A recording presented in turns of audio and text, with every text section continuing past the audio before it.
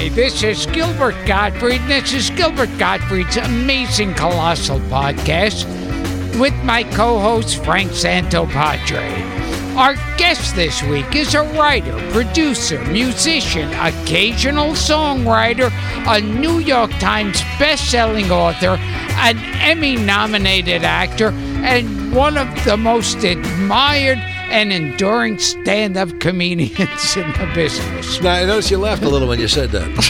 Like maybe you didn't mean it. Now, I thought that was off the... was that off the top of your head, or are you reading a prepared statement? No, this is what I remember about you. You want to take another swing at that? I don't think you sold it. I think about you all the time. You were good right up to the most admired, and then you went, I don't know that. Yeah. The other shit I'll give him. See, I sometimes just to start a conversation, I'll just tell him your credits. And does that work? Well, I felt like a part was left out when it said what was left out? Emmy-nominated actor. It should have been, but you didn't win. No, that's in there. But I think that's self-understood in the word nominated. Yeah. You know, it's like when they go, like a band that had 3 hits, and the album, they'll say, this one, and others. Like, really? What would those be? Don't worry about those. We have others. What would the names be? It's not so important.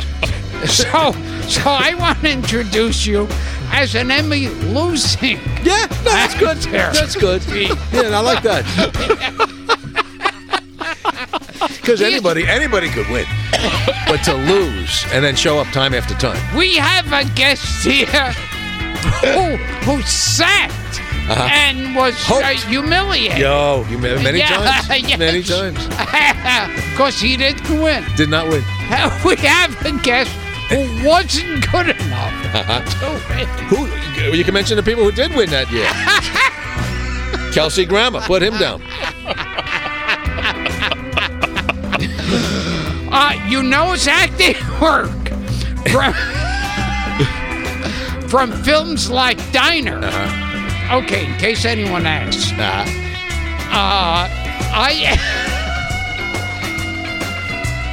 I worked with Steve Gutenberg in Bad Medicine, and he was in Diner with, what's his name, Kevin Bacon. Yes, and Daniel Stern. I worked with you in both Beverly Hills Cop 2. Yes. Oh, and also The Aristocrats.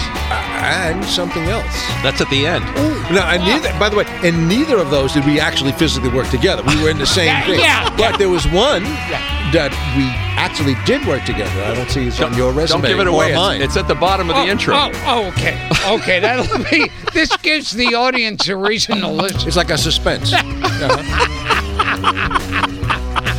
I won't say it. Before anything else, I just found out what an illegal and sleazy scumbag the guy that was the police captain in Beverly Hills Cop was. What are you talking Something Hill? Yeah, the guy who's always yelling at Eddie Murphy. What was his name? Look it up. Something Hill. Gilbert Hill. Gil Hill. I heard illegal scumbag to the nth degree. Why? Can you back that up? Yes. Man passed away. Yeah. So why malign a man? His on the off chance that his family, God bless him, is listening to your fucking thing. You think they need to be reminded of anything or impugned? Go ahead. It was on a TV show. I came in here and even talk about somebody who's not here, not alive, who maybe didn't do the things you say. Yeah, allegedly. Okay. That's time I never get back. You know his acting work from Diner, Aliens, Beverly Hills Cop. Oh, I know see, I was talking about a movie that we were. I was thinking if there was about the other thing. Of course I know. Beverly Hills Cop 2. Funny People, Behind the Candelabra. Now you're scraping. Whiplash. I took those. Many of these have been off my resume for 12, 14 years. Is parties? Does parties? Is that so on there? You've seen him on dozens of hit TV shows. Yeah, there's no reason to yell. Just talk nice. People hear. They'll turn it up if they can't hear it. At this part, I get very excited. Oh, Lord. Yeah, just talk regular. When I tell people that you're in hit TV shows, Yes, they don't know it. But it gets me excited. And then they need proof. Yeah, it's a good. And that's when I have to yell out. Yeah, no, that's good. The titles. Yeah. So 40 minutes on the intro. Yeah. I'm sorry, we're out of time. Get no through interview. it, Gil. The Romanovs. Gil, I'm not a young man. So the faster we can do this part. Can you get through them? Yeah. And other stuff. Good. You mention the things I have nothing to do with. Now, I said I had to include you worked with Woody Allen. Because I remember that. I saw you on stage. Did you? Yeah. Okay. Yeah. I don't care. That's a good story. No, don't kid yourself. That's a beauty. The way you milk it. See, normally I started with a slow beginning. But you're so excited. And then it's the build. And then the explosion. I saw you on stage. And everybody. Yeah. Also. Yeah. No, that's a good story. You worked with Woody Allen, Alan Arkin, Mel Brooks, Carol Burnett. Now you just listen to other people in the business. How does this benefit me? All of these people have won awards. Unlike the guests we were able to scrape up. I'm honored to say, and I proudly say, I've never won anything. Not even a free coupon, an award. Never an award. It's going to be my theme. So even if I ever get one, I'm not going to take it. Our guest has won shit. He's won nothing. Nothing. Now, Go to the end. Okay. The man has limited time. Oh, my Lord. Please welcome an artist. Oh, just say, you know what? I a nice picture here and there. Something small like a pony or an orange. Sometimes a pony eating an orange. That's not easy. That one I have in my living room. Because you know what? To get the horse to hold it up to his mouth, and then also it's always a surprise to them how sour it is. So to get that expression, that was one of my best paintings. Okay, so the man personally responsible for Steve Buscemi's acting career. And my one-time co-star. There you go. In the classic comedy pilot, The Toast of Manhattan. Yes, there it is. Was that the one, Paul? That was the one. The man. Oh, again with the yelling. Not good enough to win shit. How he keeps working. It's amazing. God only knows. Paul Reiser. Wow. We're out of time, but thank you. What a treat. How do you feel about being a loser your entire life and career? I hadn't thought about it this extensively until this afternoon now. What about, by the way, Toast of Manhattan? Because we had Barry Levinson on the show. Did he talk about that? Yeah, Gilbert busted his balls about that's all he could talk about. What was it? Were you busting his balls in the sense of why didn't it go, or what? Why? Oh, why it was ever made in the first place? What was it? You guys and Carol Leifer, right? A lot of people were in that. And it was the summer after. It was 1982, so it was the summer after Diner came out, and I guess he had some heat, and he said, "What would you like to do?" And ABC, I think, gave him and said, "Yeah, go make a pilot with Rudy DeLuca." Yes. Oh yeah, Rudy. And Craig T. Nelson. Craig T. Nelson was in it, and all the old guys from a lot of funny people. I can't remember now. And some crazy. And I remember. What was it?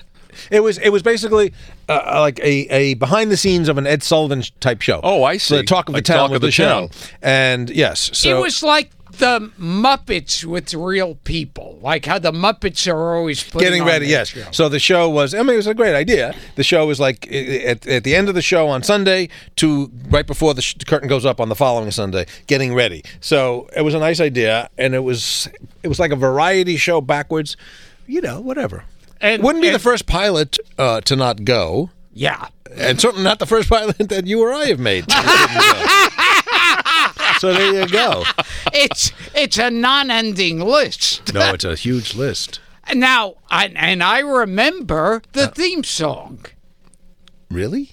Wow. It's the Toast of Manhattan, the Toast of Manhattan, and this must be Sunday. That's not true. The Toast of Manhattan, the Toast of Manhattan, and here's our own Freddie. Every Sunday, with lots and lots of variety.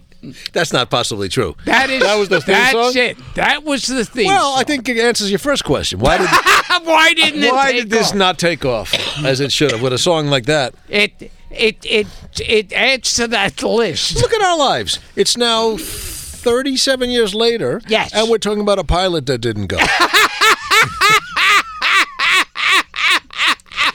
You want to explain the Buscemi thing, too, now that he's put it in the intro and people are wondering? Why? let him come on and talk about me. Exactly. We had him here, actually. That was a memorable interview, right, Gil?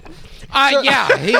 Yeah, what'd he say? Because Frank had 1,000 cards, everything on him. And at one point, Buscemi turns to me and says, "Do you even know who I am?" He said, "I like that Gilbert has only a casual knowledge of my career." Did you remember Buscemi from stand-up days? I didn't remember him, but I will remember you leave today, so it doesn't matter. He said you beat him out of a cab because you guys shared a cab, and he assumed that you were the working comic, that you were going to pick up the cab, but you just got out. Yes. Wait a minute. That doesn't sound at all like No, me. Gilly walked out on a check? Yeah, I know, shocking. Give me a moment. Give me a moment to digest that. That's shocking. I just remembered something. When we were doing this famous Toast of Manhattan, Yes. we were both staying at the same housing. Oakwood Apartments. Yes. Oh, yes. Where everybody stays in L.A., like a little garden apartments that you can rent for a month or two till your pilot dies. Yes. And I remember I had nothing to do during the day or at night. Less than nothing. And sometimes I'd stop over at your apartment and I just wander around and I'd pick stuff up and I'd put it down and I'd pick up, you'd have like a hat and I'd look at it or other stuff. And then I turn around and you're staring at me the whole time I'm doing this. Wondering how you got in. Yes, and you said, "You're like E.T." Yes. Yeah, like you are. I'm this weird Well, creature. my recollection of that time, because you did not, and probably still do not have a driver's license. No, he doesn't drive. That's a relief. So because I'm out there. Yes. And I remember driving. It was a short drive, but I remember driving to work.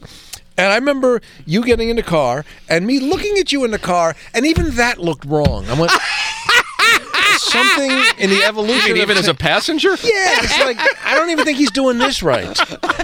I know there's nothing to do. Just sit there, but it just looked like Hilarious. It looked like my grandfather getting off a mule and sitting in this newfangled thing. Like, how does this move? Is it rolling? That's how I lead my whole life. Yeah, it just didn't look right. Now, I heard you on the Malkoff podcast, Paul, and you were reminiscing about the days when Gilbert would walk the crowd. Would walk? Back in the clubs. He when he would just empty the room. Oh, walk, yes. Yes. Well, I don't think Gilbert was never happy until he cleared the room. Because, yes, Gil, that was a legendary thing. Every comic would come in to watch Gil because he was so smart and so funny. And if he was getting a laugh, he considered that an insult. Because he wanted his stuff to be so smart and under the radar that a regular pedestrian couldn't get it.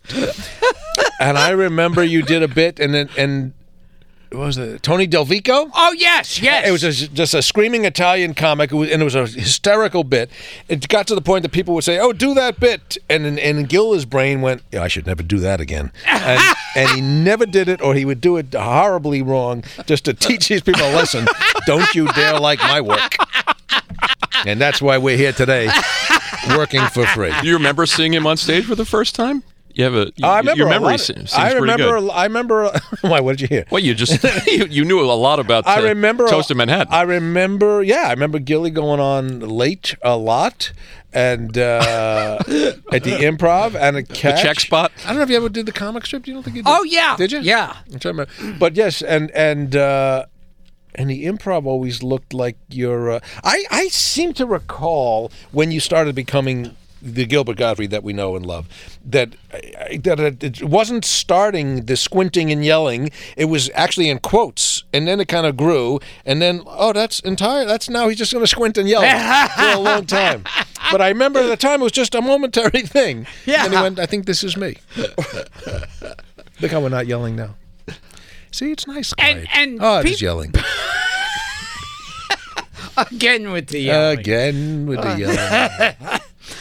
And people always ask me, they'll say, like, when did that start? And I'll think, I don't know when it started. You keep going up, and I don't know the date, but my sense was it was a Tuesday. No, my sense was it was a sort of a shield, a defense mechanism to not look people in the eye and to not hear the applause and the positive feedback you were getting, so the eyes would shut and the yelling would push it away audio-wise. That way you could live in your Gilbert cocoon. But funny came out of it, and then it became Gilbert. You were 17 or 18, Paul, first time you got up? Because he was 15, as we talk about a lot on this show. I was 3. Yeah, very good. Very good. I drove myself into the city. First time I went up, I was 18? Yeah, something like that. Freshman year in college. I went up once. And I remember 5 minutes at Catch, I think at like 2 in the morning on whatever it was, Monday night. And I went back to my second year of college, and I remember people would say, hey, what'd you do this summer? And I would say, I was a comedian. And I realized I meant it, but I only did it for 5 minutes. But I felt like, but that's what I'm going to say, because that's what I am. Yes, it was a badge of honor. I've heard you say that you actually didn't know you could become a comedian. I mean, you watched what we watch. You stayed up late to watch Rodney and people like that on Carson, and you love these guys. Yeah, but I didn't know anybody could become anything. I never understood and I'm sure this is true for you. If there weren't a system laid out, if these clubs didn't exist, and somebody said, come on a Monday night at 9:00 or whatever, you just, we'd all be in our rooms or on the top of a roof somewhere yelling. Yeah. But those were, luckily there was a system. So when I found, I didn't know, when I was a kid watching comics on TV, I don't know how you become George Carlin or Alan King or any of these guys, but luckily these clubs started happening, and it became, you would hear about it and go there, and you get a number, and then something will happen. And that's really as clear as our plan was. Just go there, and it will reveal itself. And that's why, I mean, as out of it as we were, trying to imagine how you actually step into the screen and become that person. Yes. It scares me to think what my parents thought. Oh, you can't even imagine. Yeah. Right. Yes, because I remember trying to explain it, and your parents, were, I think, further old school and old world, right? But my parents were first generation Americans. But your parents came over. You were immigrants. My father came over. Okay, so my mother was. Yeah, so explain that. And my father was older, so in his, I mean, he once actually said that, like, in his neighborhood, in his group, you only became, if you were poor and you had to be a boxer or an entertainer, you would do that. But otherwise, you'd get a job. So, like, it was sort of it wasn't, I mean, he loved comics, but, like, you don't want to become that, because that life was, up till our world of clubs and stuff, it was a seedy world. I mean, if you were hanging out, if you were, it was, you hear all these horrible mobster stories, and it was just the underbelly of life. It wasn't that way for us, but I think even right before us, even Rodney used to talk about the clubs and, that you would be in with these guys. They would, every single comic back then would say, yeah, I worked with these guys, and then at that point they'd put their finger on their nose and press their nose down like, a guy with a broken nose. Yeah. No, but yes, so certainly to our parents, I remember telling, like, hearing it come out of my mouth, that, so what I want to do, Mom, Dad, is I'm going to go to the city 2 in the morning, and maybe do 5 minutes of very bad material for 7 people and make no money. Aha. And how is that a plan? Well, and then something will happen. And it makes lot no of sense. It's the worst career strategy in the world. And sometimes maybe 2 months will go by of staying there till 3 a.m, and I never actually did go on. Yes. Yeah, that's the other part. Oh, sometimes you wouldn't get the slot. Yeah. You just wouldn't. Yeah. You just Which was wait great preparation and for leave. years later when you'd be bumped from Merv Griffin. Yeah. Right. So now you're still not getting on, but it's a higher quality. I show that you're not getting on. Well, speaking of your parents, tell that great George Carlin story, because that's nuts. You've already seen everything you've heard everything I've told. That's good. It's worth hearing. And our fans will like it because they're into the old stuff. So George Carlin, I was a huge George Carlin fan, as we all were. And in 1972, and I remember it was right before the election, so it would have been like late October 72, my sister, who was 3 years older, was on the school radio. She went to college, and she was on the radio, or the newspaper, I guess radio. And she got an assignment. She was going to interview George Carlin. And somehow got to him and agreed. So we went to see him at the Palace Theater. I remember he did like 7, 8 nights, I think. And the next morning she was going to go to interview him, and he said, well, listen, my wife was not feeling well. Can we do it somewhere else? Can we do it at your house? And she said, sure. So I think he thought, well, I'm going to go to a young girl's house. Little did he know, it was going to be my family. So...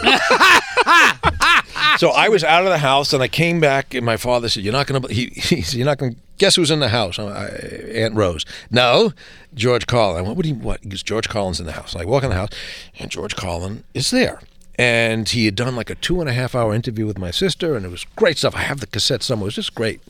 He's just going on, and he said, "Well, I got to go." And my parents, of course, said, well, where you go? You got to have some breakfast. No, it's so nice. I said, no, you're going to sit. All right.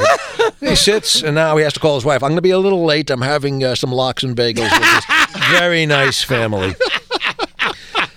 So now it's an hour later, and he can't get out of it. I got to go. Hilarious. I got to go. I says, where you going? He says, I got to go uptown. What do you got to go uptown for? I got to buy a camera. My father says, don't go uptown. I got a better place downtown. And he takes him to this place on Grand Street, Essex Street, that is like wholesale place where you go in and everything is there but cheaper. And he goes, no, you got to play. I'll take it down. Get in the car. Gets in the car. So now the whole family's in the car. We drive. George is in the front seat, and I'm 15, whatever, 16, and cars are pulling up going, that's George Carlin. I'm going, I'm the coolest kid in the world. Yeah. I got George Carlin. We go to the place. My father walks him in. He goes, Irv Murray, you know who this is, George Carlin. You take care of him. He wants to buy a cab. Great. We leave him. That's the last I see of George Carlin. Yeah. Year later, my sister does a follow-up interview. She says, it's like that joke. I don't know if you remember me. Like the twins. Yeah. I don't know if you remember me. He says, oh, man, that was the weirdest interview of my life. All I know is I was on my way uptown to score some coke. And next thing you know, he's buying a camera against his will. Great story. My father made him buy a camera that he didn't want to buy. Make a great short film. George Carlin stays at the Reiser house. Bagels and lox. But it was just, and it couldn't have been sweeter. And he's just like, and it was like, all right, it's a nice family. I'm meeting with the family, and now I'm going to buy a camera. You told Kelly this story? Yes, you know what? I did. I actually told it to George. I never met George again, but I did speak to him once or twice when Mad About You was on, and I wanted to tell that story. I don't know if I did. I think I wanted to tell the story on Letterman or something, but I wanted to make sure he was okay with me saying that he was using coke. And he said, "Sure, tell it." But there was an event that they did at the Comedy and Magic Club in Hermosa Beach on what would have been George's 75th, I guess, or something.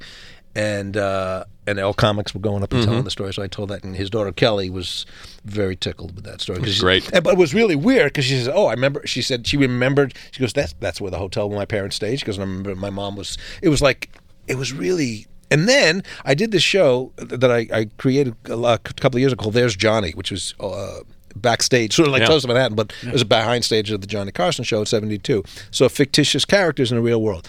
So we're digging up clips, and it was 1972, which is when the Carson show moved to the West Coast.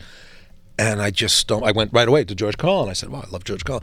And there it was. And I went, that was like 4 days after he was in my house, and I was like, I'm remembering, it's like he had that shirt on. He didn't change his shirt. That's bizarre. And I went, but it was like, and this was the fascinating thing that fascinated me about doing that research and looking at these old clips. We haven't seen these clips since we were whatever age, but I remembered it. And I was like, because now you can see anything whenever you want, so you don't make an effort to remember anything. No. Right? Because I'll catch it later. It's on demand. I'll get it whenever I want. But then you had to wait till your favorite guy was on, and you had to stay up late till 12 when they were on. Absolutely. And so here it was 40, 50 years later, whatever, and I'm going, I absolutely remember this. But then I did the math. I went, that was the week he was in my house. It was kind of mind-blowing.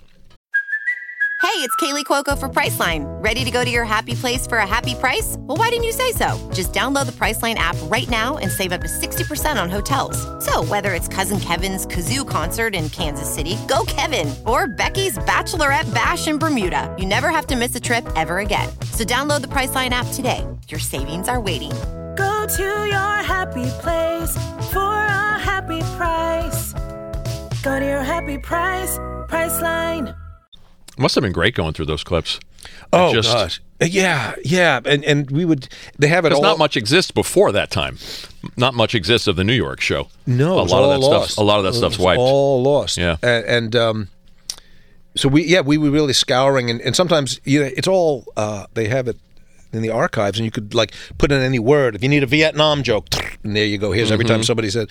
So you look for a guest, or we'd look for, and it was interesting how, first of all, you just see how masterful Johnny was, and also how, in a good way, slow the shows were, because he wasn't in a hurry, and nobody was selling. They didn't come on necessarily because they had a movie. It was like, well, here's Michael Landon for no reason. Here's Tony Randall. Oh yeah, the Cavett show was like that. You could get Katharine Hepburn or Frank Capra. Well, they didn't have anything to sell either. But those were going to be extensive interviews. But here was Johnny's was just having fun people. Right. And there was no hurry. George Siegel would come on and play the banjo, and he didn't have anything to. And you'd see people for 3 segments in a row going, do they have nobody else to go to? And I remember Jack Parr saying that, he did a late night show, and that was taken into consideration. That it's nighttime, you're lying in bed, you're relaxing, so you didn't do anything loud. You'd go, now our next guest, you speak quietly. Interesting. Yeah, and Carson used to joke about, he knew he was on 11:30, so people are either falling asleep to him, people are having sex during him, people are not having sex because of him, but he was a part of your life in a way that it just isn't the case, because there's nothing that's that important. There's no appointment television. If you want to watch, Colbert, if you miss it, you watch it tomorrow. Yeah. Or stream it. Watch it on your phone, yeah. And I feel we're at a point, too. It's not like... First of all, there was that long wait from when a movie stopped running in theaters to when it went on TV. Yes. Now it's playing at the same time. Yes. Yeah. A lot has changed. But I hadn't thought about that piece, that people were not necessarily guests because they were hawking a book. Sometimes they were, but often just like we need a singer. We need a comedian.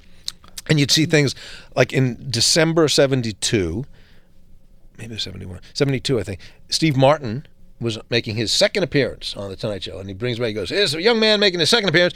He was here last time as a comedian. That didn't work out. Now he's here as a magician. And he was still finding his public persona. He didn't even have white hair yet, Steve Martin. And you thought, there was a point when Steve Martin was a new up-and-coming guy. They do Flydini and all that stuff.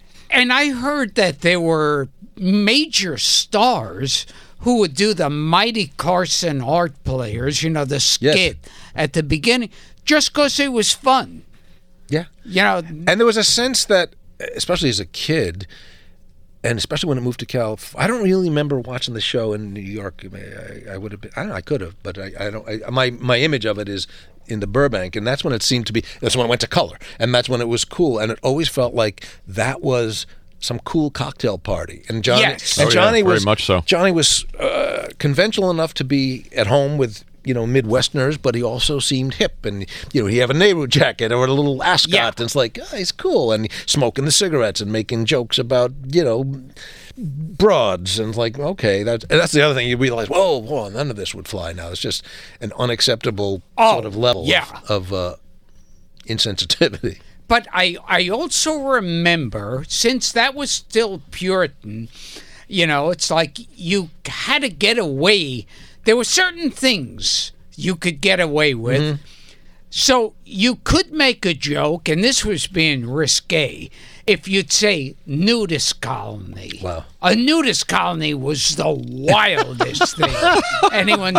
Or there was even a book at the time by this title, and people would use it as a punchline, and that was, "Do you sleep in the nude?" That was like the wildest sex. And I remember, though, he would have Teresa Ganzel. Oh, sure. And a lot of these very, very attractive. Carol Wayne, yes. And but the jokes were sort of, they were playing sort of bimbo-ish often. Yes. But he would let them get away with very risky. I remember, I don't know if it was Teresa Ganzel or somebody else, doing a joke, bowling balls, and the joke was something about, I only like pink balls. And Johnny would let that joke hang there, excuse the expression.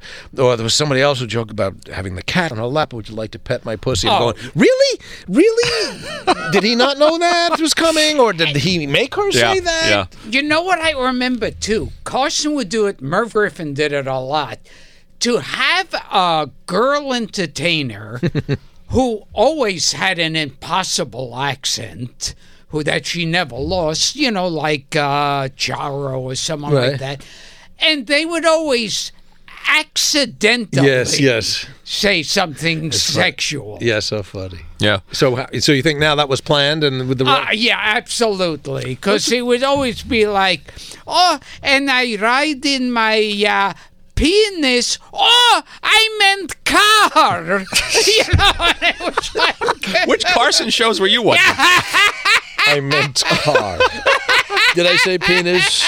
It's a real labor of love for you, that show. I mean, you came up with the idea years ago, and you spent... There's Johnny, yeah. Yeah, there's Johnny. Which I can't find. I know CISO went under, and Hulu took it over. The show, and then somebody let me know the other day, I bought Hulu, I got Hulu, and it's not there. Can't find it. Apparently, Comcast had a deal with Hulu, and they had the show for 2 years, and then they sort of cleaned files. I went, wait a second. So that show... Because my whole thing about streaming is like, here's what's great, you don't have to watch it the same day. You can watch it, it'll be there forever. Don't worry about it.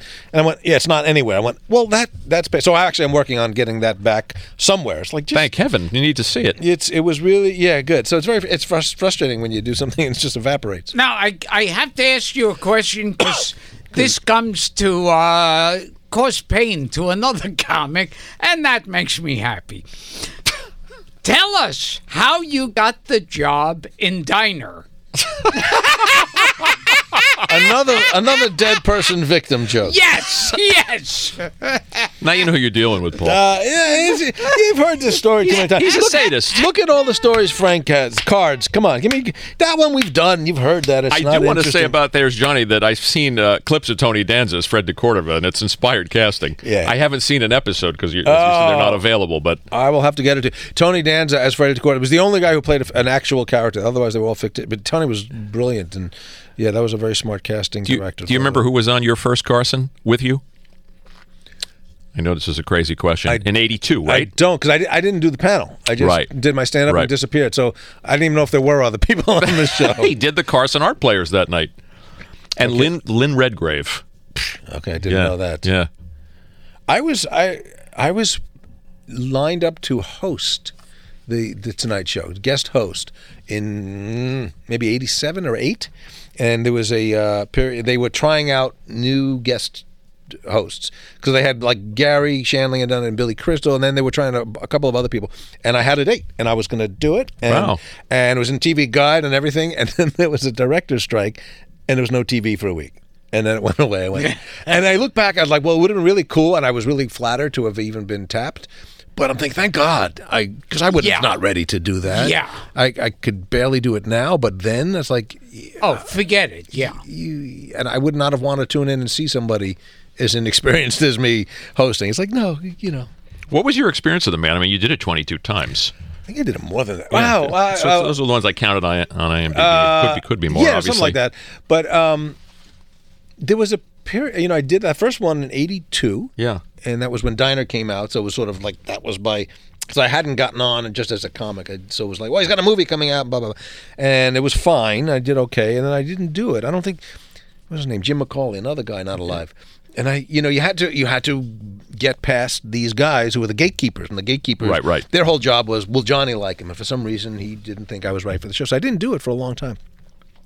And then like 4 years. And then 86, I think I was, again, because I was in Aliens, so I went on for that. And then I sat down on the panel. And something worked, and so then they had me back a lot. And I didn't realize till later, like, that was often. I was on like every 10 weeks or something, and Johnny took a shine. And I watched little clips of it, and I saw myself relax. Like, in the beginning, you just want to make Johnny laugh, and then, you want to do well, and I was jamming, trying to get material in, and like, I hope I stay on subject. And then I sort of let go of that and realized, I think I'm okay. I think I'm over the hurdle now. It's and then not like each one's an audition. Yeah, and then I would say, well, like, Johnny would laugh, and he would laugh at an ad lib, or he would. I remember one time I went on with a prepared bit. The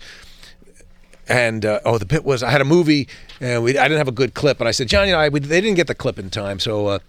But I did want to, so I had these cards made up, and I had like these big cardboard things with the pencil sketches. Like, well, this is. It looks like Alec Baldwin, but you can see that it's Alec Baldwin. And this is me, and then we're in a car, and I'm selling.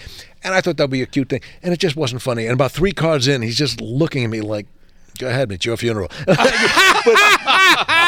that became the joke. There's like, wow, this is not working at all. And he was going, no, continue. I'm going, oh. So, but that was. I mean, I really. Stand back now and think, that meant that's such a huge vote of support, because all you want is like one of those A-OK signs from Johnny. I can imagine. At some point, he just took a shine to me, and I was on a lot, and I saw him be very comfortable with me, and just, that was the other thing, that he really loved comics. I mean, you'd see him genuinely be happy for anybody who does well. And that's not really the case with everybody. You'd see with a lot of talk show hosts where they try to top the comic. Yes. And Johnny was a host in the truest sense. You're the guest, and if you were hitting a little dry spot, he would pick it up and he would start a new thing. And when you were on a roll, he would stand back and he was masterful. That's why he was on 30 years, and nobody could touch him. Those were the shows where he most came alive too. Rickles and Dangerfield. You could see that he was genuinely enjoying himself, as opposed to hitting the marks. Yeah, no, he loved having funny or Steve people. Martin and he also loved nurturing new talent. So when Stephen Wright or Steve Martin, even Albert Brooks, and I talked to Albert about this. Albert never worked as a comic. He told me he tried his things out on the Tonight Show. That would be the first time. And they would kill, and they were brilliant. But they were so cerebral, and they were so inside baseball. There were usually twists on showbiz. And Johnny just got it and loved it and gave him the spotlight. Because if he hadn't, it would have been a very different career, or much more delayed. But Albert Brooks, and we knew Albert Brooks from the Tonight Show, or I did anyway. And it was only because Johnny got it, and Johnny knew how hip that stuff was, because it was really out there. I mean, Albert was crazy, but it would slay Johnny. So Johnny's nephew Jeff was the keeper of the yes. flame. You guys you developed this idea. You hammered him year after year. You wouldn't give up. You were very persuasive, and when you got the green light, you got to go through all of these clips. You as a kid in a candy store. Yeah, it was. And then I said, boy, I hope someday Hulu takes it off their catalog and it's unavailable. that was my wish then. And look how life works out nicely. Somebody's got to run this thing, Paul. Yeah, somebody out there will get there. It's important. We'll get it out there. I also remember with Johnny Carson, there would be these ridiculous urban legends. That was, you always wondered, well, like they'd say, oh, did you hear when Johnny said this, and this, or this happened between him and this actress on the air? And it never happened. Yeah, and you'd go, well, if that happened, wouldn't everybody in the world know about it? But I remember there were urban legends with Johnny Carson. Well, because you couldn't check those things, and you go, I guess that happened. Yeah, well, he loomed so large, in our lives. I mean, it's even for 12 years, when the first 12 years of Jay doing the Tonight Show. And Jay's a friend, but I would still tell people. I didn't mean to, but I would say I'm doing a Carson show. It's like I didn't. Yes, I still don't call. Like, by the way, we're doing it tonight. Helen Hunt and I are doing a Tonight Show tomorrow night. It still struck me like, oh, it's in New York, right? I forgot. Like, I'm still stuck in like. It's still Johnny in the curtain. It's still Johnny. It's still Burbank. And but it's just synonymous. You never said I'm doing the Tonight Show. You say I'm doing the Johnny Carson show, and it was never called the Johnny Carson show ever. Of course. It's kind of like I always thought that with the muscular dystrophy telethon was the Jerry Lewis telethon. Right. It was never the muscular dystrophy. Right. Yeah. And you got to work with Jerry on Mad About You. I think one of the cool things about Mad About You when you go through that cast list is how many of your comedy heroes you got to book. All of them, really. I mean, we had Sid Caesar, we had Carol Burnett, Carol O'Connor, Jerry Lewis, Uncle Phil. Yeah. Oh, Carl Reiner. Mel Brooks. Carl Reiner. Yeah. I mean, it was we would pinch ourselves. And Carol Burnett actually came back and did another episode in this new batch of 12. Great. And it's still, and she's she's not 27, but she's Carol Burnett, and there are certain legends, and you can't not see the aura around her of how big she was in our lives. Absolutely. I mean, like, oh my God, Carol Burnett. And I was trying to explain to this young actress who plays our daughter, who's 24. I said, do you know who Carol Burnett is? She goes, yeah, I know the name. I went, yeah, but you don't, and you realize you can't get it, and it's okay. But because we didn't have that many choices, and Carol Burnett was a huge part of our lives. But to watch her, she had a couple of scenes, and she would every line was just squeezed for seemingly effortless of just every piece of comedy and every piece of drama was in there, and it was a treat to watch. There were those stars that I think can't exist nowadays because it's too much. It used to be celebrities. A normal human being couldn't meet a celebrity. Right. Well, the whole idea of celebrity has been expanded to include people like you and me. Yeah. So it don't mean that much. Yeah. But yes, but it's true. There were movie stars and there were TV stars and there were music stars and pop stars, but there wasn't the idea of everybody, the Kardashians, like, well, you're celebrities. It's like that just didn't exist. And those were the celebrities that when you did meet them, it meant something. Yeah, and you'd go, no, this person can't exist on the earth. How is he in front of me? I remember, and it's almost always the case that there are people, when you see that they're three-dimensional and real, it kind of takes a little bit of the luster off, and sometimes you don't want to meet your celebrities. No. But I remember when I met Johnny Carson, and it's like wasn't a big guy. He was, he was probably shorter than me. And you see, and that was one of the things I noticed doing doing all this research and looking at all these tapes. He existed mainly in two shots. The shot when he's doing his monologue from mid-chest up and at the desk. At the desk. And anything other than those two shots looked a little wrong. That's interesting. Right, even a full shot of him standing his monologue, but when and it was just the angle and his chest was, he just had this aura of power. And he wasn't a big guy, but he filled that screen. And when I met him, it's like he's not a big guy, but he did have the presence around him, and when you did his show, I don't know if it was like this in the beginning, but by the time I was there in the 80s and 90s, when he was walking from his dressing room to the makeup or makeup to the set, everybody was on lockdown, like the president. It's like, hang on a second, the security guy was like, and Johnny, just so he could have a free reign. But it had that, the king is moving, and then you get out there and he's as hospitable and nice as can be. But he was, iconic. We're talking about Andrew Bergman for a second. Did you know that Mel Brooks offered Johnny the Waco Kid in Blazing Saddles? No. He turned him down and said, I don't do that. I do this. Yeah. This is what I do. That's so funny. And you can't really imagine it. Yeah. With anybody but Gene Wilder. But it would have been interesting to see Johnny Carson. I remember seeing...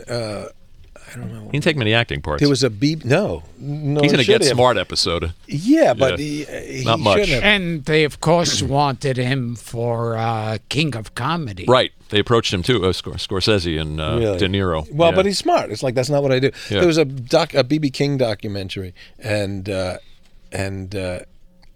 I think it was Bono was telling the story that he said, when we play the song, they did one song together. He said, "Now here's the chords," and B.B. King said, "No, I don't do chords. I do this."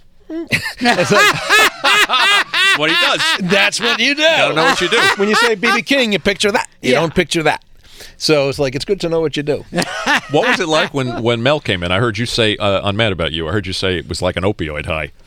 Yeah, there's Mel Brooks on my show. show. It was like staring into the sun. It was just too much. He had an off. We had this character. We said my crazy uncle, and we said, well, who you wish list Mel Brooks, but he happened to have an office on the same lot in Culver City where we were. And just on a whim, Helen Hunt and I just walked over and to his office, and he was in. And we literally got down on our knees, said, "Please be on our show." And the thing was, like, he didn't find it all that odd that we'd be on our knees kissing his hand. Like, that's about right. And he was tickled that we wanted him, and which was, it's interesting to remember that. When Jerry Lewis did our show, he said, "I've never done this." I said, "You must have done a million of these." He goes, "Never once." I said, "You've never done a half-hour show?" He said, "No." Wow. He said, "Nobody ever asked me." Wow. And it's like the pretty girl that everybody's afraid to ask to dance. Yeah. So when Mel Brooks, I'm sure Mel Brooks had been asked, but he, and luckily he liked the show and he liked what we do. And of course he took his, we all grew up on Mel Brooks, on 2,000-Year-Old Man records. And so at the table read and then the rehearsals were all like kids. We're going, "Oh my God, it's Mel Brooks." And then, and then you'd watch it over the course of the week. Some things he would ad-lib, and then some things he would very cleverly set up to ad-lib on tape day. Nice. And you didn't know it. I go, "Well, that's why he asked for that joke on Tuesday, because he had a punchline ready on Friday. Son of a bitch, he's good."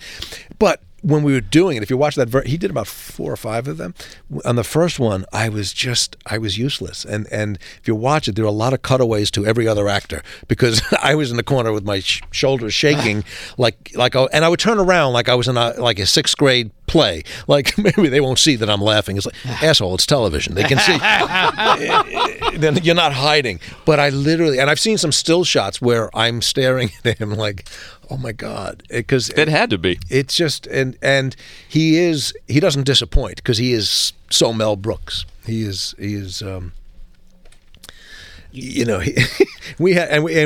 became friendly, and a couple of times my wife and I socialized with Anne Bancroft and Mel, and he's Mel, and he's Mel. He's like, and he's never not all those things of really, crazy funny. I mean, I don't mean crazy, but just like ridiculously laser sharp funny, and wildly sweet and generous, and then it turns cranky, and you just go, okay, that comes with it. But I remember he said they came over, they had dinner. We had a little dinner party, maybe 8 people, and they came over, and he called. He says, "Now listen, I'm going to be bringing some wine." I said, "Okay." He goes, "I'm going to bring good stuff, not that shit that you're going to serve." I said, "Whatever you want." He goes, "No, but I'm going to bring." And so then comes the dinner. The doorbell rings. That's the doorbell. I open it, and he's holding one of the, what do they call it? The big size, the Magnum. And his first word, he goes, $189. That's hilarious. Of course. And it was great. It was great wine. It was like, yeah, he doesn't want to take a chance and drink shit wine. Wasn't that one of the things you and Helen bonded about early, was that she loved the 2,000-Year-Old Man? Yes. And she knew those records by heart? My best friends in college growing up, our sort of secret code was 9 or a dozen punchlines from the 2,000-Year-Old Man record. And that was our secret language. And if you didn't know it, then you weren't really one of us. And so Helen, I loved the minute I met her. And then I found out that she grew up and she could recite Blazing Saddles and Young Frankenstein. No kidding. Like in a way wow. that I, way more than I do. And she knows those records by heart. I went, oh, that explains so much why we get along and why she's so funny. And we actually filmed, when we just filmed these new 12 episodes of Mad About You, we found out later it's the same stage where they taped the Dick Van Dyke Show and Lucy. Wow. And we went, this is like hallowed ground. Good vibes. Like, that's really good comedy vibes. Do you know, I remember at one of the clubs, they brought in this young woman who they were saying was the one who was taking over. She knew everything about showbiz. And I remember getting into a conversation with her and her saying, you know, I never understood what was funny about the 2,000-year-old man. And I thought, from that point on. Done. Yeah. Don't need to know her. Yeah. Done. Yeah, really. Yeah, and you can't explain it. Yeah. But yeah, there's nobody like, and I just watched, there's a new documentary on HBO, and it's a lot of old footage that you've seen, and it's interesting. There's one, I didn't know, there's a British filmmaker who's done like 3 or 4 different things with him over the years, and they just show this sort of time-lapse photography from the 70s to 80s to 90s and now.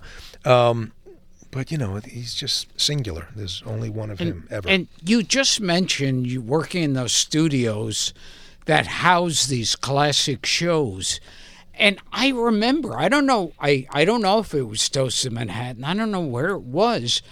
But I remember the studios were where the Three Stooges shot all of their shorts. Really? And yeah, and I that to me was magical. I wouldn't even imagine that there was one place only. I would have always pictured them all over the place. Yeah.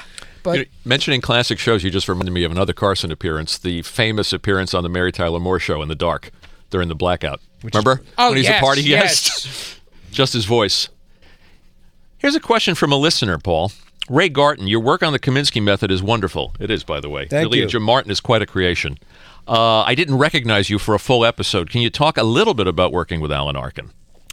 Alan Arkin is another one of those guys where there's a sort of a not-so-secret club of Agilent fans. And I remember, as a kid, I had no aspirations to be an actor. I don't know if I had any aspirations, but if I did, it was like, well, I want to be a comedian. And those guys never thought about actors. I never loved actors, except for 2, and I got to work with both of them. It was Peter Falk and Alan Arkin. And then in The In-Laws, in Andy Bergman's film, they get both of them.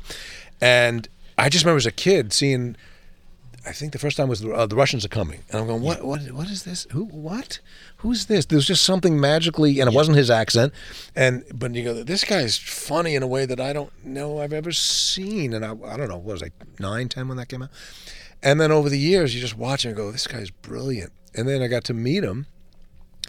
And he's very much like you picture him. He talks like he talks, and you go, wow, that's really and he was as gracious and as welcoming. You know, I was the new kid on his show, and I was disappointed we didn't get more. We only had one scene together. And that Musso and Frank scene, the restaurant scene. Yeah, that's a memorable scene. Though. Yeah, it's a memorable scene. And I didn't get to work with, but his timing and he's also so. You know, like masters of anything, it looks easy and it's not, and it's not casual with him. And he puts a lot of work and thought into everything, and he won't do something that doesn't feel right or justified. But you know, it's obviously it's a silly thing to say, but it's like it's such a great feeling to even be in the company of people that you grew up admiring, to sit and work with him. And I'll tell you, Michael Douglas is not. It's a different story because Michael, we didn't grow up watching Michael. Michael became a star in the 80s, 90s. And he's been a big star for so long that you just go, well, he's a movie star. And you don't, I never thought of him as like, well, much, not that I didn't think he was a bad actor, but I just never thought about it. It's like, well, he's a movie star. And I'm working with him, and he's the nicest guy, and he's really very gracious and hospitable. And I'm watching him in a lot of scenes, I'm thinking, I don't think he ain't doing anything. I don't think this is going to be so good when it comes out. And I'd watch the film and go, oh, he's brilliant. Underplaying? Well, it's not just it's specific, but it's just he knows what he's doing. And even doing nothing, he's doing something. And there are scenes where he's just reacting, and then I watch the film, and you don't necessarily feel it, or I didn't, when we were shooting it all the time, but then you'd watch him on film and like, he's underrated. On paper, you wouldn't think he could play Liberace so convincingly, and he did. Yeah, he's fantastic. And he knocked it out of the park. He was fantastic. Yeah. And it's funny that, like, when people notice performances, they notice showy performances. They like yelling and face making and everything, and then you could get ignored if someone's so subtle like that. Yeah, but there's a cumulative effect. I mean, you see that often enough. And Alan is I wouldn't even say it's all subtle because there's a lot of big, funny Alan. I rewatched recently Poppy. Do you remember that movie? Sure. Yes. And I remember loving that movie as a kid. And it was watching it now. It's much more dark than I remembered. I mean, it's sort of sad. But they were in the middle of this, and he's playing a Puerto Rican janitor in New York, which you wouldn't cast today. You couldn't do it, but he had, and it was a great accent, I thought. But there are a couple of bits of physical comedy that are absurdly funny, and like in the middle of this drama, or you think of The In-Laws, which is a comedy through and through, but he's not going for the laughs all the time. He's playing this guy, and some of the best laughs are him staring at Peter Falk going, what? Tsitsi flies with beaks, you know? And he's just looking. And you because you know him all these years, you know what's going on in his brain, and it's funny just to be there. I remember when we were working together on the pilot and we were hanging out, one of the things I remember us doing was like quoting lines from The In-Laws. That makes perfect sense. There you go. Yeah. Well, it was only 3 years old at that point. Still a pretty new movie. Yeah. Right. 79. Was it? Yeah. And I remember Alan Arkin making me laugh with a line he said, and this shows when someone's inherently funny. He was in a TV movie where he's an inmate in a concentration camp.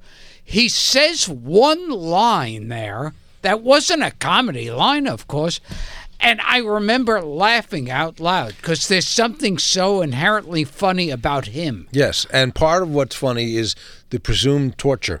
Yeah, yes. Like there's an angst inside him. Yes. And he's and he is all those things, and he's a healthy, vegan, meditative, Buddhist-y guy, and yet all that DNA of neurosis in there, but it's, he's a master. And he could play a convincing heavy if you remember her Wait Until Dark. Oh my gosh. Yeah. No, he's just a brilliant actor. So that was a thrill.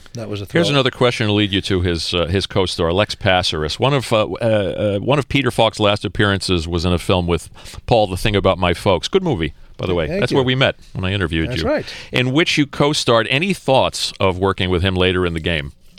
I mean, it was late in his career. Any thoughts about? Well, he's not alive. What's the question? No, any thoughts about working with Peter at that time when it was late in his career? Oh. Well, I had that idea for a movie. The idea for the movie was I want Peter Falk to be my father. That's all I had. I just had this moment of insight.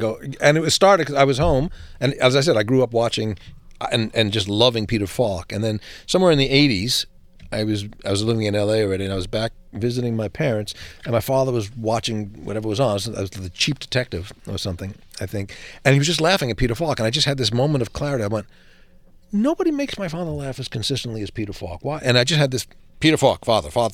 So I said, I got to write a movie where Peter Falk is my father. And I played with it on and off for 20 years. Wow. 15 years. Yeah. And I would think about it. I didn't have a story. I put it away. And I just had the idea that a road trip. And I just thought we would be funny together. And writing him was such a joy. So finally, when I went to see him in a play, he did a play.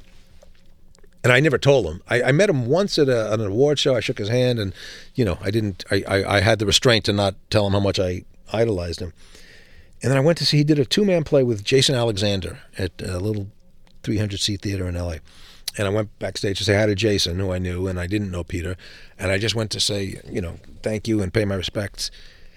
So Man About You was on the air at this point, and Peter Falk shook my hand, and he made a point of looking me right in the eye. And he said, I love everything about you. I said, well, and he says, I love your acting. I love what you write.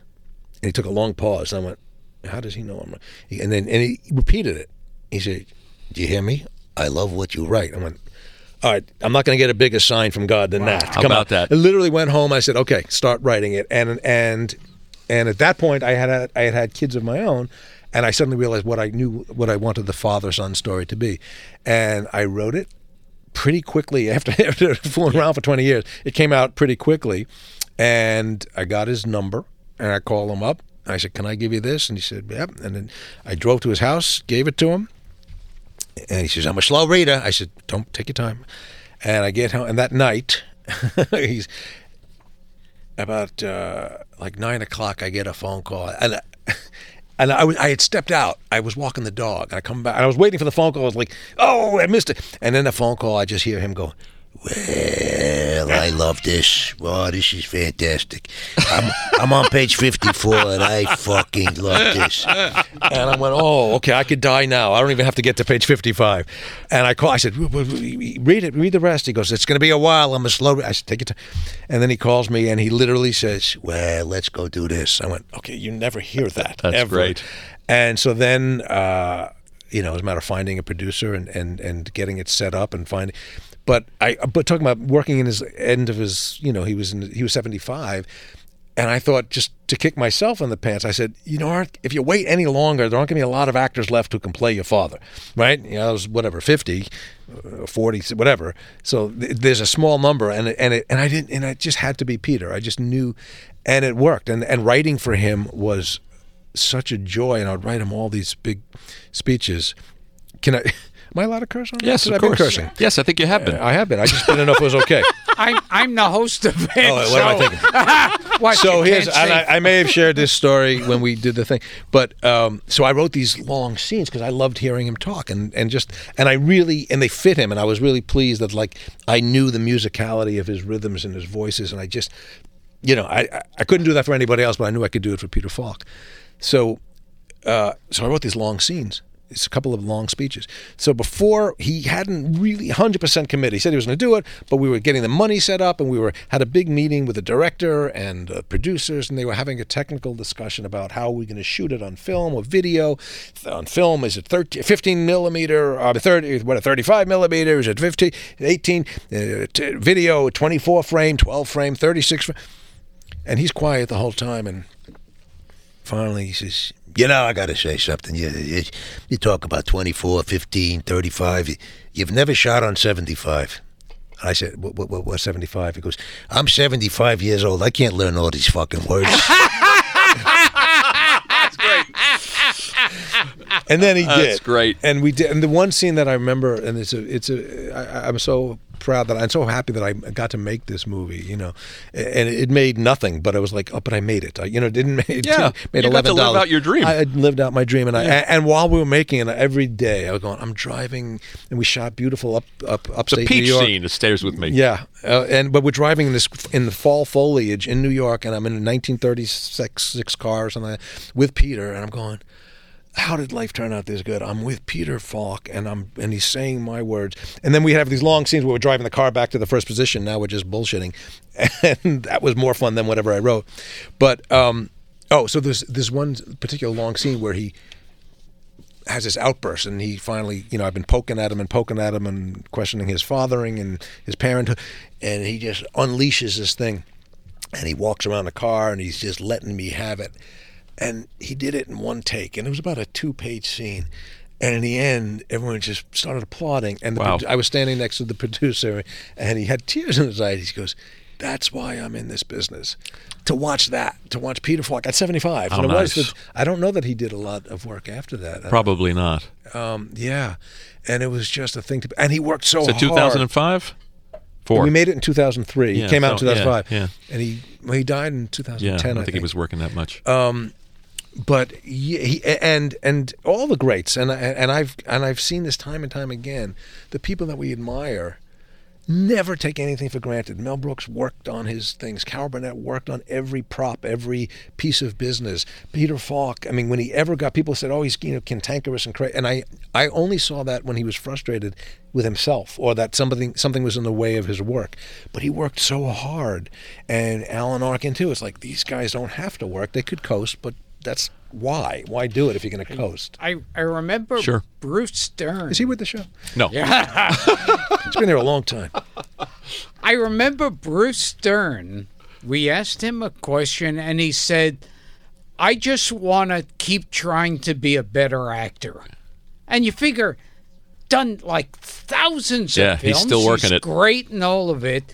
But he's not coasting. We had, and there was one night that was sort of unpleasant, and he got really frustrated Peter, and it was late at night, and we were out in the woods and shouldn't have seen it, and he kind of threw a little bit of a fit, and he lashed out at the director, and he never lashed out at me because thank God he liked me, but he got really upset. He had literally flipped a table. I mean, he was like a powerhouse, and he just, and he like flipped a table, and then he kind of felt ashamed and embarrassed about it, and nobody wanted to go in, and I gave him a couple minutes. I went into his trailer, and I said, "You're right," and he had tears in his eyes. He goes, I just want to get it right.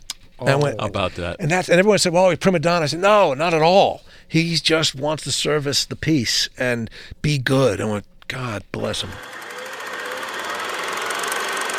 I'm not saying it's unheard of in the office. I'm not an innocent. Bernie Kane, you remember Bernie Kane, the sales rep? Stuffed everything that moved between Baltimore and Syracuse. Legendary cocksman. Boasted about it. And his wife, by the way, adores him.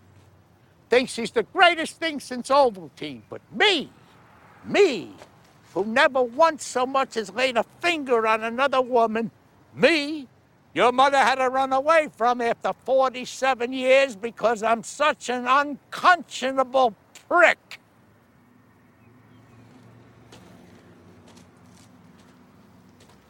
Well, maybe I shouldn't have shown you. You're damn right you shouldn't have shown me. And look at your car. You're going to call somebody to fix it? I'm going to call Or is it going to fix by itself sitting there? I'm going to call someone. Good, because I'm goddamn hungry now. And aggravated. And I have to pee. And you know what? I'm going to pee right here. Go ahead. You're damn right I'm going ahead. And I don't need permission from you. You hear that, everybody? Sam Kleiman, Fair Lawn, New Jersey, and I'm gonna pee wherever I goddamn please. He's great even in weak movies. Yes. Like all the and Marbles. He's never bad. He's never bad. And Cookie and movies that are not so good, and he rises above everything. Yeah, he was magic.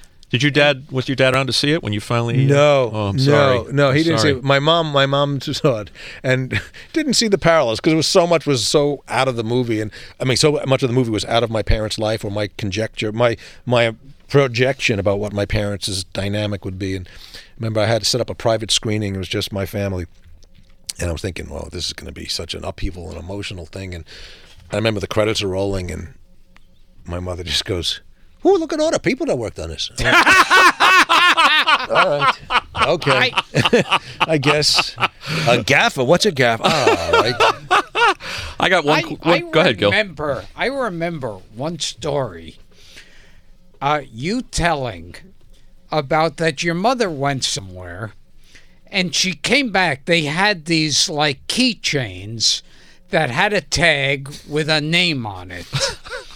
And she, you don't. Paul is looking very remember. puzzled. Okay, I don't remember any part. You shows me?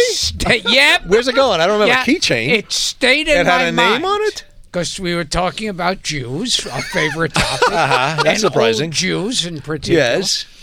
And you said your mother was somewhere, and they had all these keychains with girls' names on them, and she bought one that said Susan. And you said to her, you said, "Yeah, but your name is Helen. Why did you get one that said Susan on it?" And she said, "They didn't have one that said Helen." Do you have any memory of this, Paul? Yeah. No, well, first of all, that's my mother's name, so like your memory is insane that you would remember my mother's first name. But yes, and when people say, "Well, your parents funny," I went, "Yeah, but not on purpose." That's funny. That's so. But like, your dad loved Buddy Hackett and Charlie Callis. I heard you say. Loved Buddy Hackett. Loved good taste in comedy. He was funny. I mean, he enjoyed, and he was a good laugher. But he wasn't. When he would say, it's almost like there was. Here's the bookend of that on my father. He would say, I forgot how it came out. Like for some doctor told me he had to stop drinking coffee, so he would drink tea. And I can't remember the set. But like I said, "But Dad, I still see you drink coffee." He goes, "Oh, let's go out for coffee." I said, "You're not allowed to drink coffee." He goes, "No, I'm drinking coffee. Oh, it's tea inside the cup, but I'm having coffee." I said, "But you're not having coffee. You're having tea." He goes, "No, I'm having coffee. It just happens to be tea." I go, "Well, that's a different thing." and then actually I ended up doing a bit about that because he's right.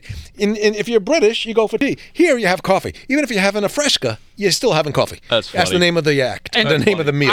I remember hanging out. I can't believe you remember that. I did barely. Yes. I did. I never. It sounds exactly right. He's got a strange memory. And I remember. And I told you that 37 years ago? Yes. Oh, my God. Yes. And that stuck with me. You got to get out of the house. They didn't have one. Go on a vacation. They didn't have one that said Helen. And I remember, too, we were hanging out one night, and he said, let's go to the movies. And I wanted to see that new... Gone with the Wind. No, far from it. The new Thing. The Thing. Oh, John Carpenter's The Thing. John Carpenter's The Thing. Right, Kurt Russell. And it was up my alley, monsters and heads exploding. That's you. And you wanted to see a bunch of other films. So finally we wound up seeing The Thing. We did? Yeah. And there's heads exploding and blood and everything.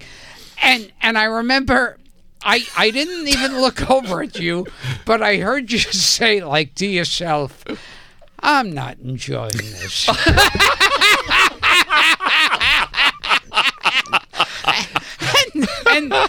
and then to yourself you said, Gilbert wants to see this, so we saw this. As you told us, I'm going, I'm sure we didn't see it because it's so not the kind of thing I want to see. So this is marrying two stories. A couple of times, Peter, after we worked together, Peter Falk, we would hang out, we'd get together. Then we went to some movie. He wanted it, and he had very sort of elitist or not artistic taste, and he wanted to see a new Almodovar movie. And I don't know, it was particularly experimental and abstract. And it's in Spanish, and it's odd, and it's artistic. And we're sitting there, and there's people around, and he, in a voice that wasn't quite a whisper, and with a big smile, he doesn't look at me, he's looking at the screen, he goes, I would enjoy this a lot more if I knew what the fuck is going on. That's great. She likes to say fuck, apparently, Peter Falk. Here's a question that is about your mom. Hey! TKD Sand says, is it true that even Paul's own mother hated his character Burke in Aliens? No. I do remember... Where they get this stuff. No, but it's close. I remember I went with my parents and one of my sisters to, I don't know, the premiere or a big screening here, and my sister... punched me in the arm in the middle of it. She said, "Oh, I can't believe you did that," and punched me. My mother, I remember, did not punch me. Okay. No. One of the things I like about I have to clarify this woman's understanding of my family dynamic. Not my mother, but yes, a sibling. Talking about, before he says cautionary tale sometimes to meet your heroes, it's nice that in the case of Arkin and Falk, you met and worked with both of these guys, and they both delivered. They both completely lived up to your expectations. This is a segue. This speaks highly to my taste. Yeah. Because I didn't pick assholes. Interesting. And and this is a perfect segue because we'd be remiss if we didn't talk about someone we have in common that we all admire. Who's that? And that is a friend of this show. Who's that? Richard Kind. Yes, I never cared for him. Can you tell us anything before you get out of here? Because we know you got to go. Yes, and I have so many things to do. I got nothing to do. Do I have to leave? And before we forget, you named all the major stars who were on Mad About You. All won awards. Yes. Is that where you're going? I was on Mad About You. Oh, yes, Gilbert, directed by David Steinberg. Yes. The doggy, the dog walking. Yes. Yes. Oh, I totally forgot. Yes. And I remembered you explained we were meeting the dog walking park, and Gilbert says, my dog has when I hold his testicles, he's inflamed, and what I do, and we had to walk away. And this is where the classic story comes from, where I had to say something and run off. And then David Steinberg says, can you run a little faster? And I said, yeah, I guess I can run faster. And he goes, no, I don't mean faster. I mean more graceful. And I said, graceful? And he goes, not so choppy, more even. And then finally he throws his arms up in the air and he says, can you run less Jewish?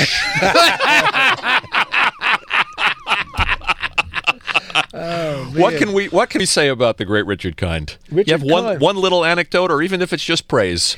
Well, praise, because we know he's listening. Praise aplenty. And great in Red Oaks, by the way. He's great in Red Oaks. Yes, he's beautiful. Richard, I'll tell you, when we cast the original Man About You, and we had these best friends, Mark and Fran.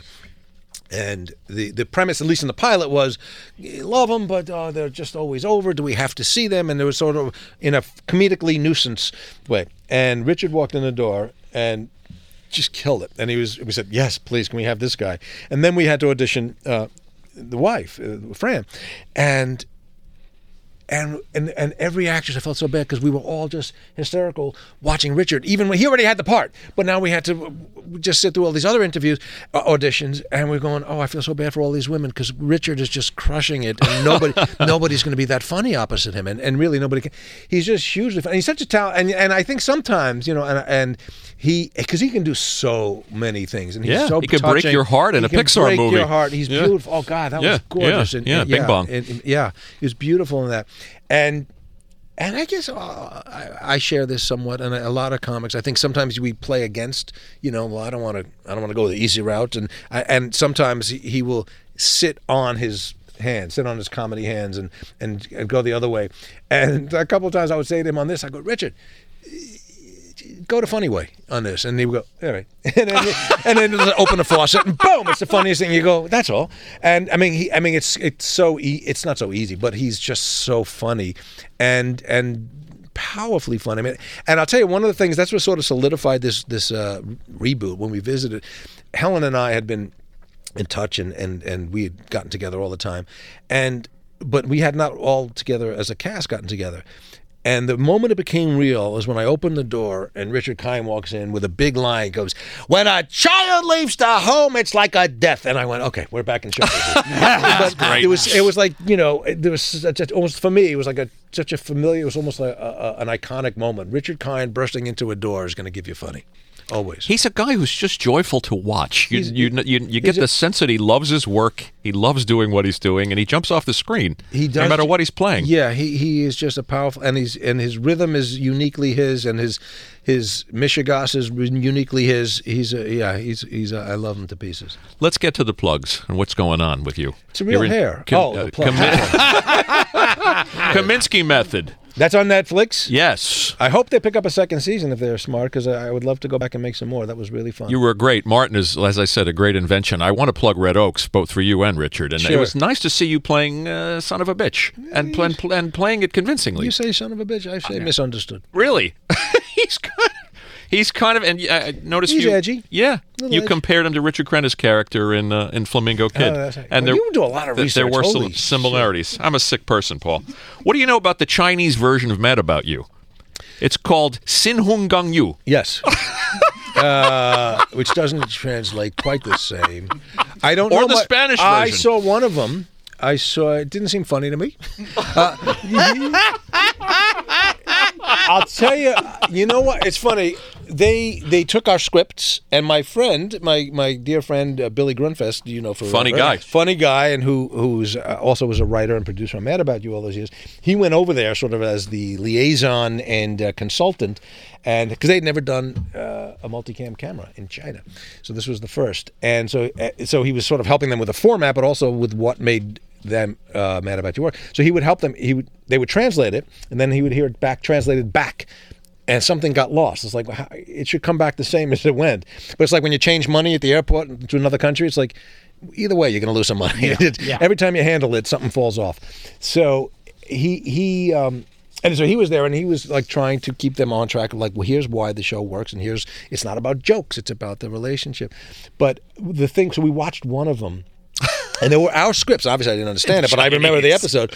Right, and they had the actor and actress, the leads, were actually a married couple in real life. Oh. So they built a set which was similar to ours. But what killed me and upset me, and Helen too, is like they took our blocking. It's like, because we spend all week going, all right, so if you say that when you cross down to the refrigerator, then I'll walk to the sink, then you walk down. That's the stuff, and I'll pick up a pot, and then when you that's the stuff that takes work. They just took our stuff. Figure out your own shit. Don't do ours. Wow. The Chinese. There's a Spanish language version too. Loco por vos. Yes, that's in Argentina. Yeah, they made, but these are remakes. They're not subtitles. That's got to be flattering. Yeah. So they made them in Argentina, and then yes. I'm going to tell our listeners to please see Paul in The Kominsky Method with the brilliant Michael Douglas and Alan Arkin. Also, the movie Whiplash. That was good. Pleasure to see you in that. That was fun. Terrific movie. Red Oaks with you Red Oaks. Playing against type a little bit. I would tell you to go see There's Johnny, but I don't know where to send you other than my house. So I'm very fresh. But if you write a letter to Comcast, they own it, because they had it. And for God's sake, if you have Spectrum, watch the new Mad About You. They're really quite good. I'm very proud of that. I will say one big difference: Gilbert Gottfried is not in any of these. Damn it! That I remember. Maybe you were. It was only last month. So. And you're doing stand-up again. And I'm doing stand-up again, which is really the fun part. That's when all said and done, the smoke clears. That's the fun stuff. Getting into a club. You still having fun out there? No. Well, he's waiting for the club to flood or a fire, as he likes to point out. Yeah. When I'm waiting to go on, I hope there's a fire. Yeah. I'm always thinking, here's your check. We had a fire.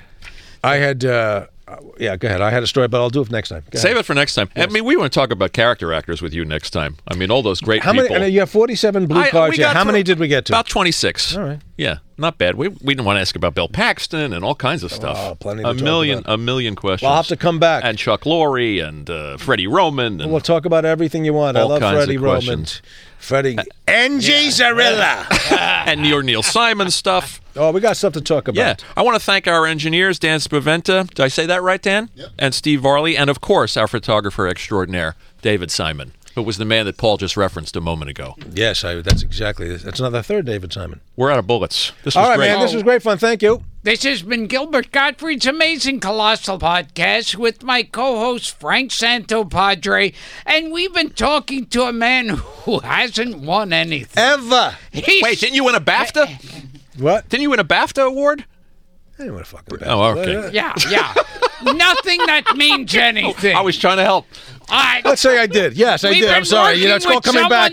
My King Lear at the. Yes. We've been working with someone not good enough to win anything. Yeah. That's it. I hadn't thought about it, but now I'm a little sad. Paul, we know you were rushed. Thanks for doing this. Thank you for having me, Reiser. I won't come back till I win something. So it's the last time. Never see you. Never see you again. All right, thanks everybody. Thanks, Paul. Tell me why I love you like I do, and tell me who can stop my heart as much as you. Tell me all your secrets, I'll tell you most of mine. They say nobody's perfect, child. That's really true this time. I don't have the answers. I don't have a plan. All I have is you, so baby, help me understand. Hey, you can whisper in my ear. Where we go? Hey, who knows what happens after here? Let's take each other's hand and jump into the final frontier.